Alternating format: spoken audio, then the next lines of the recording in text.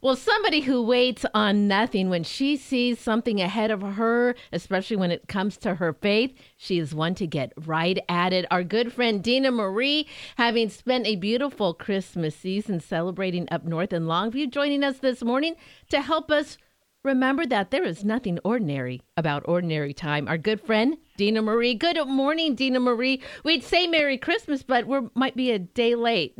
Never a dollar short, though.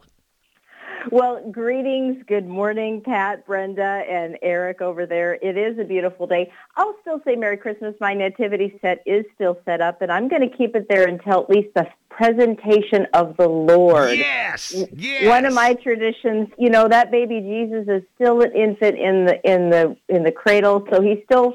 I'm going to keep those decorations in my living room because that's where I do my Bible in a Year podcast with Father Mike, and Matter Day Radio is right there. So I want to be surrounded by baby Jesus, the Holy Family, all those wise men and shepherds. They can be studying along with me. So I've got them there, Brenda, for another few weeks. I love that idea, Dina Marie. I've got my nativity still set up in my entryway. So I think with everything else that is coming down, I think that nativity scene, I'm going to keep it up just a little bit longer. You have inspired me for sure.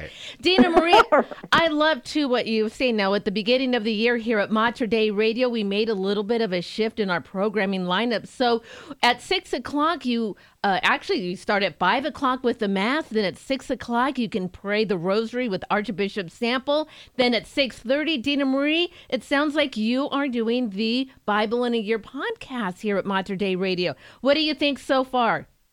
I am excited. We're on day 9. We've done 9 in a row. And I haven't read all the way through the Bible. I don't know how many people have. It's confusing. I'm glad that we have a guide. And I had been hearing about the podcast, obviously, but I never jumped in on it. And I thought, okay, you guys have provided the opportunity where we can do this. We can do it together.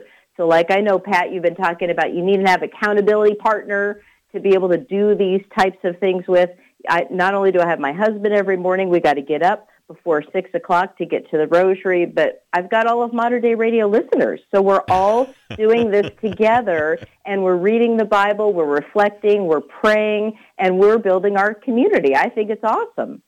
I think that's the beautiful part about the universality of our Catholic faith. We are never alone. We are never alone. And you think about all of the people doing that Bible in a Year right along with you. Think about the thousands and thousands of people across the country even who are growing in faith together. Our good friend Dina Marie joining us today, sharing a little bit about her new year and her plans to grow in faith. Dina Marie, this time of year now, as Pat said earlier in the show, he is donning his green shirt. We are back in ordinary times. The vestments and colors liturgically in church are green. The priests and deacons, they're wearing green.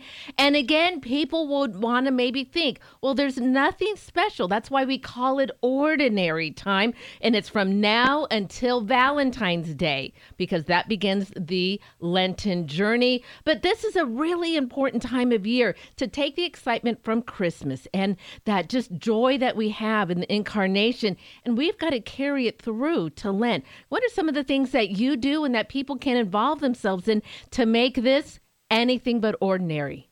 Right, Brenda. And ordinary time is really just we're counting the weeks. So we have so many weeks in a year. Some weeks are dedicated to Advent, Christmas, Lent, Easter, Pentecost.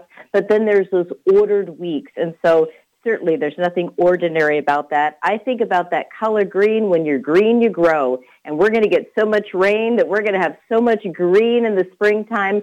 We've got to grow in our faith. So when we're brown, we rot, and so let's get into the green. Let's get into how can I grow? And I do challenge our listeners because, I didn't do it for the first couple of years. Father Mike had the Bible in a Year timeline or Bible in a Year podcast. Is that something that you can do to grow, is to get into the scriptures?